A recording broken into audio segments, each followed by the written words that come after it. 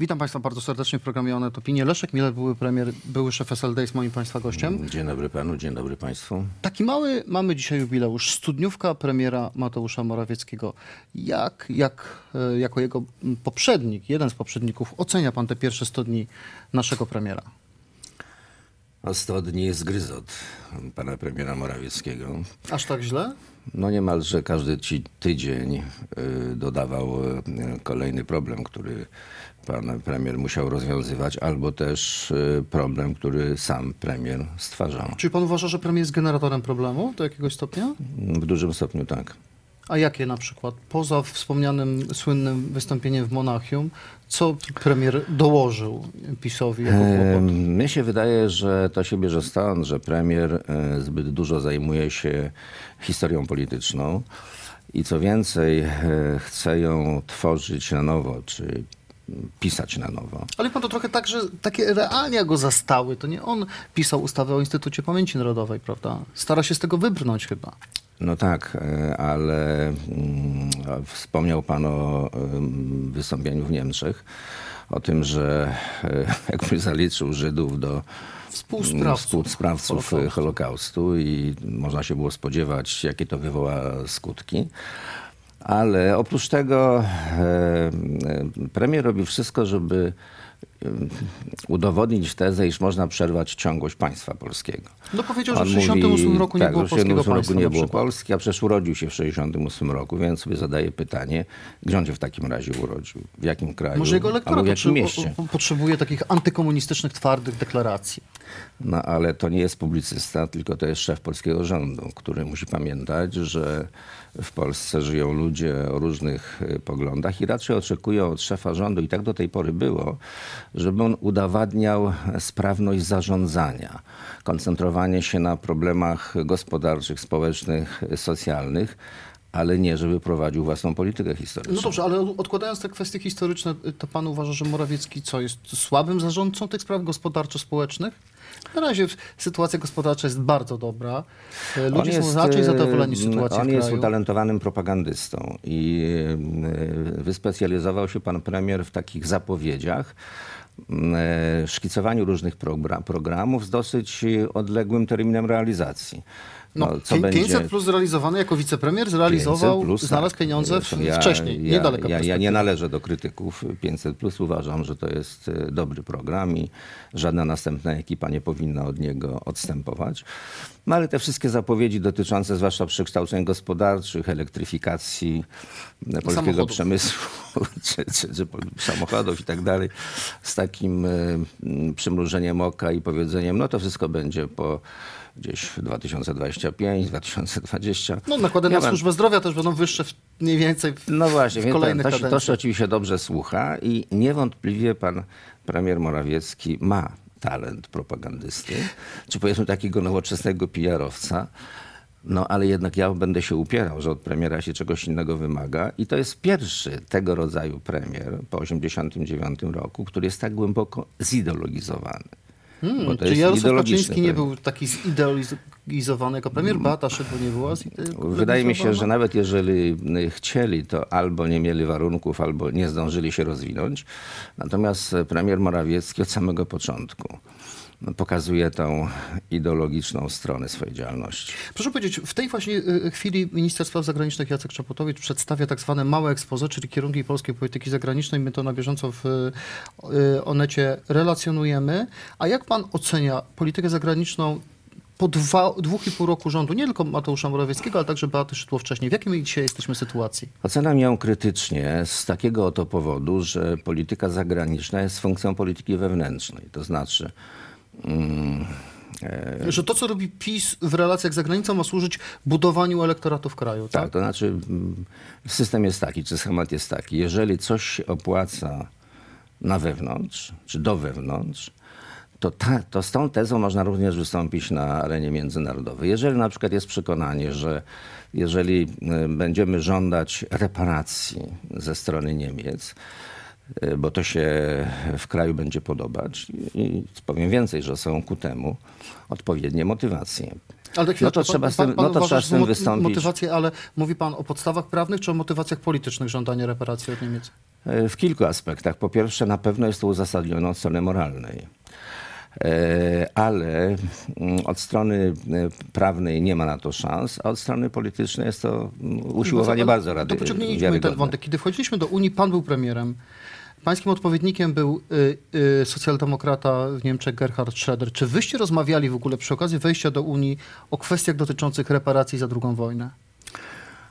Rozmawialiśmy i Schröder bardzo niechętnie uczestniczył w tej rozmowie, argumentując, że przyjdzie na jakąś rozmowę kompetentną czas, kiedy Polska już wejdzie do Unii Europejskiej. Czyli oni nie zamykali wtedy tematu, tak? Nie, oni mówili tylko, że jeżeli ten temat rozgrzejemy, to on będzie miał większy problem, żeby być adwokatem Polski, jeżeli chodzi o wejście do Unii Europejskiej. To może już po tych I jak pan pamięta, potem jak już weszliśmy do Unii Europejskiej, to zdaje się rząd belki w tej sprawie zajął stanowisko, jakby odcinając się od roszczeń tego typu. Ale może dzisiaj po tych kilkunastu latach w Unii jest taki moment, żeby wrócić do tej sprawy. Może Jarosław Kaczyński idzie słuszną drogą. Słuszną w tym sensie, że to się podoba tutaj w Polsce. No ale mówi pan, że są podstawy do tego, prawda? Według mnie są moralne głównie podstawy. Natomiast jestem ciekaw, czy ten temat został poruszony na wczorajszym spotkaniu z panią Merkel. Z tego, co prawie wiem, na nie pewno został. nie. No więc jeżeli nie został, to jest to ewidentny przykład, że pewne tematy są rozgrywane w kontekście wewnątrzkrajowym, ale one potem nie wychodzą już na zewnątrz kraju. Albo odwrotnie, są tylko na zewnątrz, a nie są rozgrywane wewnątrz. Jako polityk, przynajmniej przez pół swojego życia proamerykański, jak pan ocenia relacje z Ameryką w tej chwili obozu władzy i do jakiegoś stopnia relacje z Izraelem, bo to trzeba w trójkącie rozpatrywać? Ja uważam, że jest gorzej niż się sądzi. I one znajdują się, mówię o relacjach polsko-amerykańskich, one są w tej chwili w fazie takiego uśpienia. I dopóki nie zostanie rozwiązany problem nowelizacji ustawy o IPN-ie, to niestety nic się nie zmieni. A jest prosta sprawa, żeby rozwiązać. Otóż nie warto czekać na sygnał, na rozstrzygnięcie Trybunału Konstytucyjnego, tylko posłowie PiS powinni wystąpić z propozycją szybkiej nowelizacji.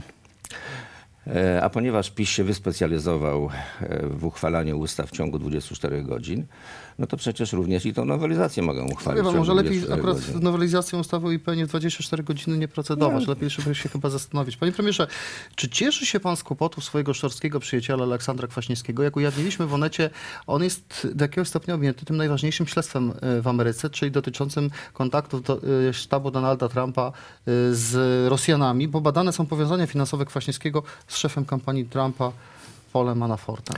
Nie cieszę się, bo zachowałem dla Aleksandra wiele sympatii.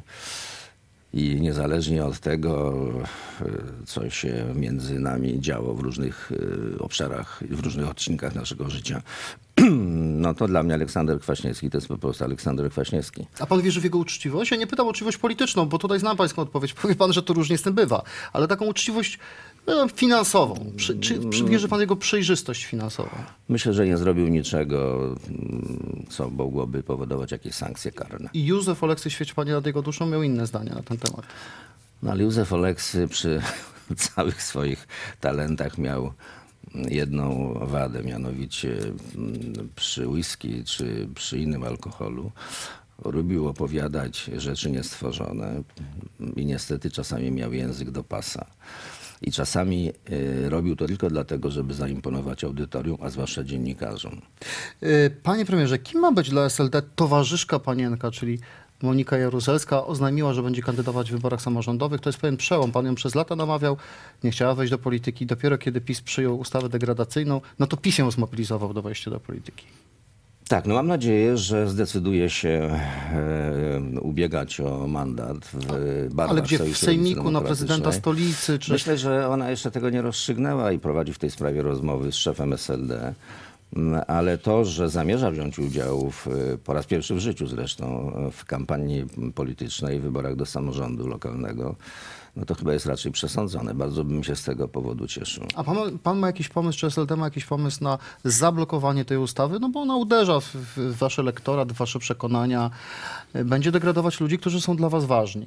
Nie, no, zablokować można tylko w jeden sposób, mianowicie musi się w przyszłym Sejmie ukształtować taka większość parlamentarna, która po prostu wyrwie tej ustawie kły i pazury. A co miałoby być tymi kłami i pazurami? Czy nie, ograniczenie możliwości degradacji na przykład ludzi po śmierci? Czy jakie są takie warunki dla pana? Najchętniej można ją po prostu unieważnić z całości. Sejm przecież to może zrobić. To jest zwykła ustawa sejmowa, która inną zwykłą ustawą sejmową może być wyeliminowana. No ale do tego trzeba po prostu mandatów i głosów. A proszę powiedzieć, co SLD chce pokazać, wystawiając Jaruzelską? Że trwa przy generale, no już go nie ma, że broni jego dobrego imienia. Dla niewielu wyborców to już jest tak naprawdę ważne, bo to pokolenie trochę odchodzi. Co wy chcecie pokazać w ten sposób? Po pierwsze, mamy przed sobą kobietę, która ma wszystkie potrzebne kwalifikacje do działalności publicznej. A to chce pan powiedzieć, że jest w SLD kryzys przywództwa i potrzebujecie takiego nazwiska? Nie, mamy w SLD potrzebę, żeby skupiać innych ludzi, oprócz tych, którzy już są. Zresztą No, ale myślę, że to każda ale partia ona polityczna rodzinnie jest w SLD, prawda? To jest pierwszy motyw, a drugi to jest ten, o którym pan wspomniał. No, nazwisko Jaruzelski czy Jaruzelska dla dużej części naszego elektoratu to jest nazwisko, które wywołuje szacunek dla mnie też. Więc ja, także i z powodów takich bardziej osobistych, byłbym bardzo zadowolony, gdyby pani Jaruzelska zasiadła najpierw w samorządzie, a potem w parlamencie. Panie premierze, czy pan jest zwolennikiem wspólnej koalicji SLD z Platformą i Nowoczesną na jakimś poziomie w wyborach samorządowych? To jest bardzo mało prawdopodobne według mnie. Wystawicie własne listy? Tak, dlatego że, to znaczy własne listy w formule Lewica Razem, czyli nie tylko Sojusz Lewicy Demokratycznej. Ale bez liberałów, tak to hasło. Tak, bez liberałów, dlatego że programowo my się bardzo różnimy. Ale te zęby wyrwać w ustawie degradacyjnej, dla przykładu, będziecie tylko w stanie z liberałami. Jeżeli Nowoczesna czy Platforma Obywatelska podobnie myśli w tej sprawie, jak i my, to oczywiście, że będziemy szukać porozumienia. Ale samorządowych Ale samorządy to jest, zwłaszcza sejmiki wojewódzkie, to jest mała szansa, dlatego że jak powiadam, no, różnice programowe są widoczne. Panie premierze, pan podziela czy nie podziela pan obaw, że to będą ustawione wybory? Bo coraz więcej prominentnych polityków Platformy mówi, nie wierzymy PiS-owi, organizujemy swój ruch kontroli wyborów. To będzie jedna wielka ustawka. Ruch kontroli wyborów nigdy nikomu nie zaszkodził. Natomiast nie sądzę, żeby one miały być sfałszowane. Wiele mankamentów zostało wyeliminowanych. No na przykład pan mówił o wyborach Platformy, organizowanych przez Platformę w 2014 roku, że tam były głębokie manipulacje i nieuczciwości. Wtedy pan mówił podobnie jak Jarosław Kaczyński. Bo jeżeli w tych wyborach 5 milionów głosów to były głosy nieważne, no to ja nie mogę tego uznać za rzecz normalną. To znaczy, że musiało coś się zdarzyć, co było manipulacją czy niezrozumieniem. Panie premierze, na koniec chcę pana zapytać o Rosję. Czy wybór Władimira Putina na kolejną kadencję prezydencką w Rosji to jest dobre dla Polski, czy złe dla Polski? To jest dobre dla Rosjan, którzy wybrali Putina. No to spójrzmy z polskiego punktu widzenia. A z polskiego punktu widzenia, gdyby polskie władze miały trochę wyobraźni i trochę odwagi, to by podjęły próbę jakiegoś kontaktu z Putinem. Dlatego, że Putin będzie rządził przez następne 6 lat. Co najmniej. I proszę zwrócić uwagę, że będzie się porozumiewał z Merkel, która też została właśnie przed chwilą kanclerzem. Będzie się porozumiewał z Macronem, który całkiem niedawno został prezydentem. I będzie się porozumiewał z sekretarzem generalnym Komunistycznej Partii Chin, który będzie na wieczność został prezydentem. Więc oto kształtuje, no i do tego trzeba dodać Trumpa. Otóż kształtuje się grupa polityków, przed którymi nie stoi perspektywa jakichś szybkich wyborów i którzy mogą spokojnie umówić się co do pewnych spraw. Natomiast To jest idealna okazja dla Polski, no ale jak rozumiem, okazja zaprzepaszczana, no bo jeżeli wczoraj pan prezydent Rzeczpospolitej informuje z pewną taką dozą satysfakcji, że nie pogratuluje prezydentowi Rosji w sytuacji, w której szef Komisji Europejskiej już pogratulował, prezydent Niemiec pogratulował, prezydent Stanów Zjednoczonych pogratulował. No wie pan, o czym w ogóle mówić? Pan należy do klubu wałdajskiego, czyli takich znawców Rosji, którzy regularnie jeżdżą na takie spotkania doroczne z Putinem. Pan był ostatnio na jesieni 2017 roku. Po aneksji Krymu trwała wojna w Syrii z użyciem broni chemicznej. Do tego niedawno dochodzi próba otrucia szpiega w Anglii, wpływanie na wybory prezydenta Stanów Zjednoczonych i tak dalej, i tak dalej. Putin to jest charakter z tego punktu widzenia. Mimo to należy z nim rozmawiać?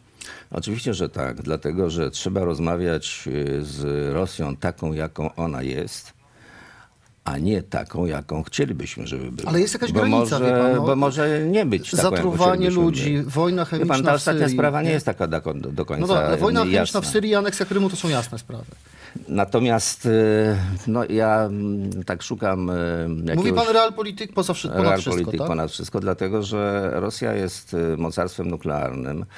Rosja jest głównym dostarczycielem surowców. Dobrze, to ja zapytam pana jako człowieka nie kościoła. I Rosja jest naszym sąsiadem. No. Językiem kościelnym. Gdzie jest non possumus wobec Putina? Gdyby Putin zaatakował jakiś kraj NATO, to wtedy wchodzimy w okres otwartej wojny.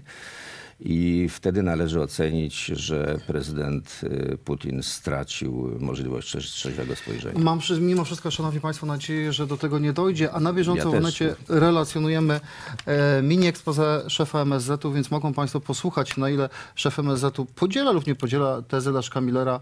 Zapraszam serdecznie. Dziękuję bardzo, panie premierze. Dziękuję bardzo. Do zobaczenia.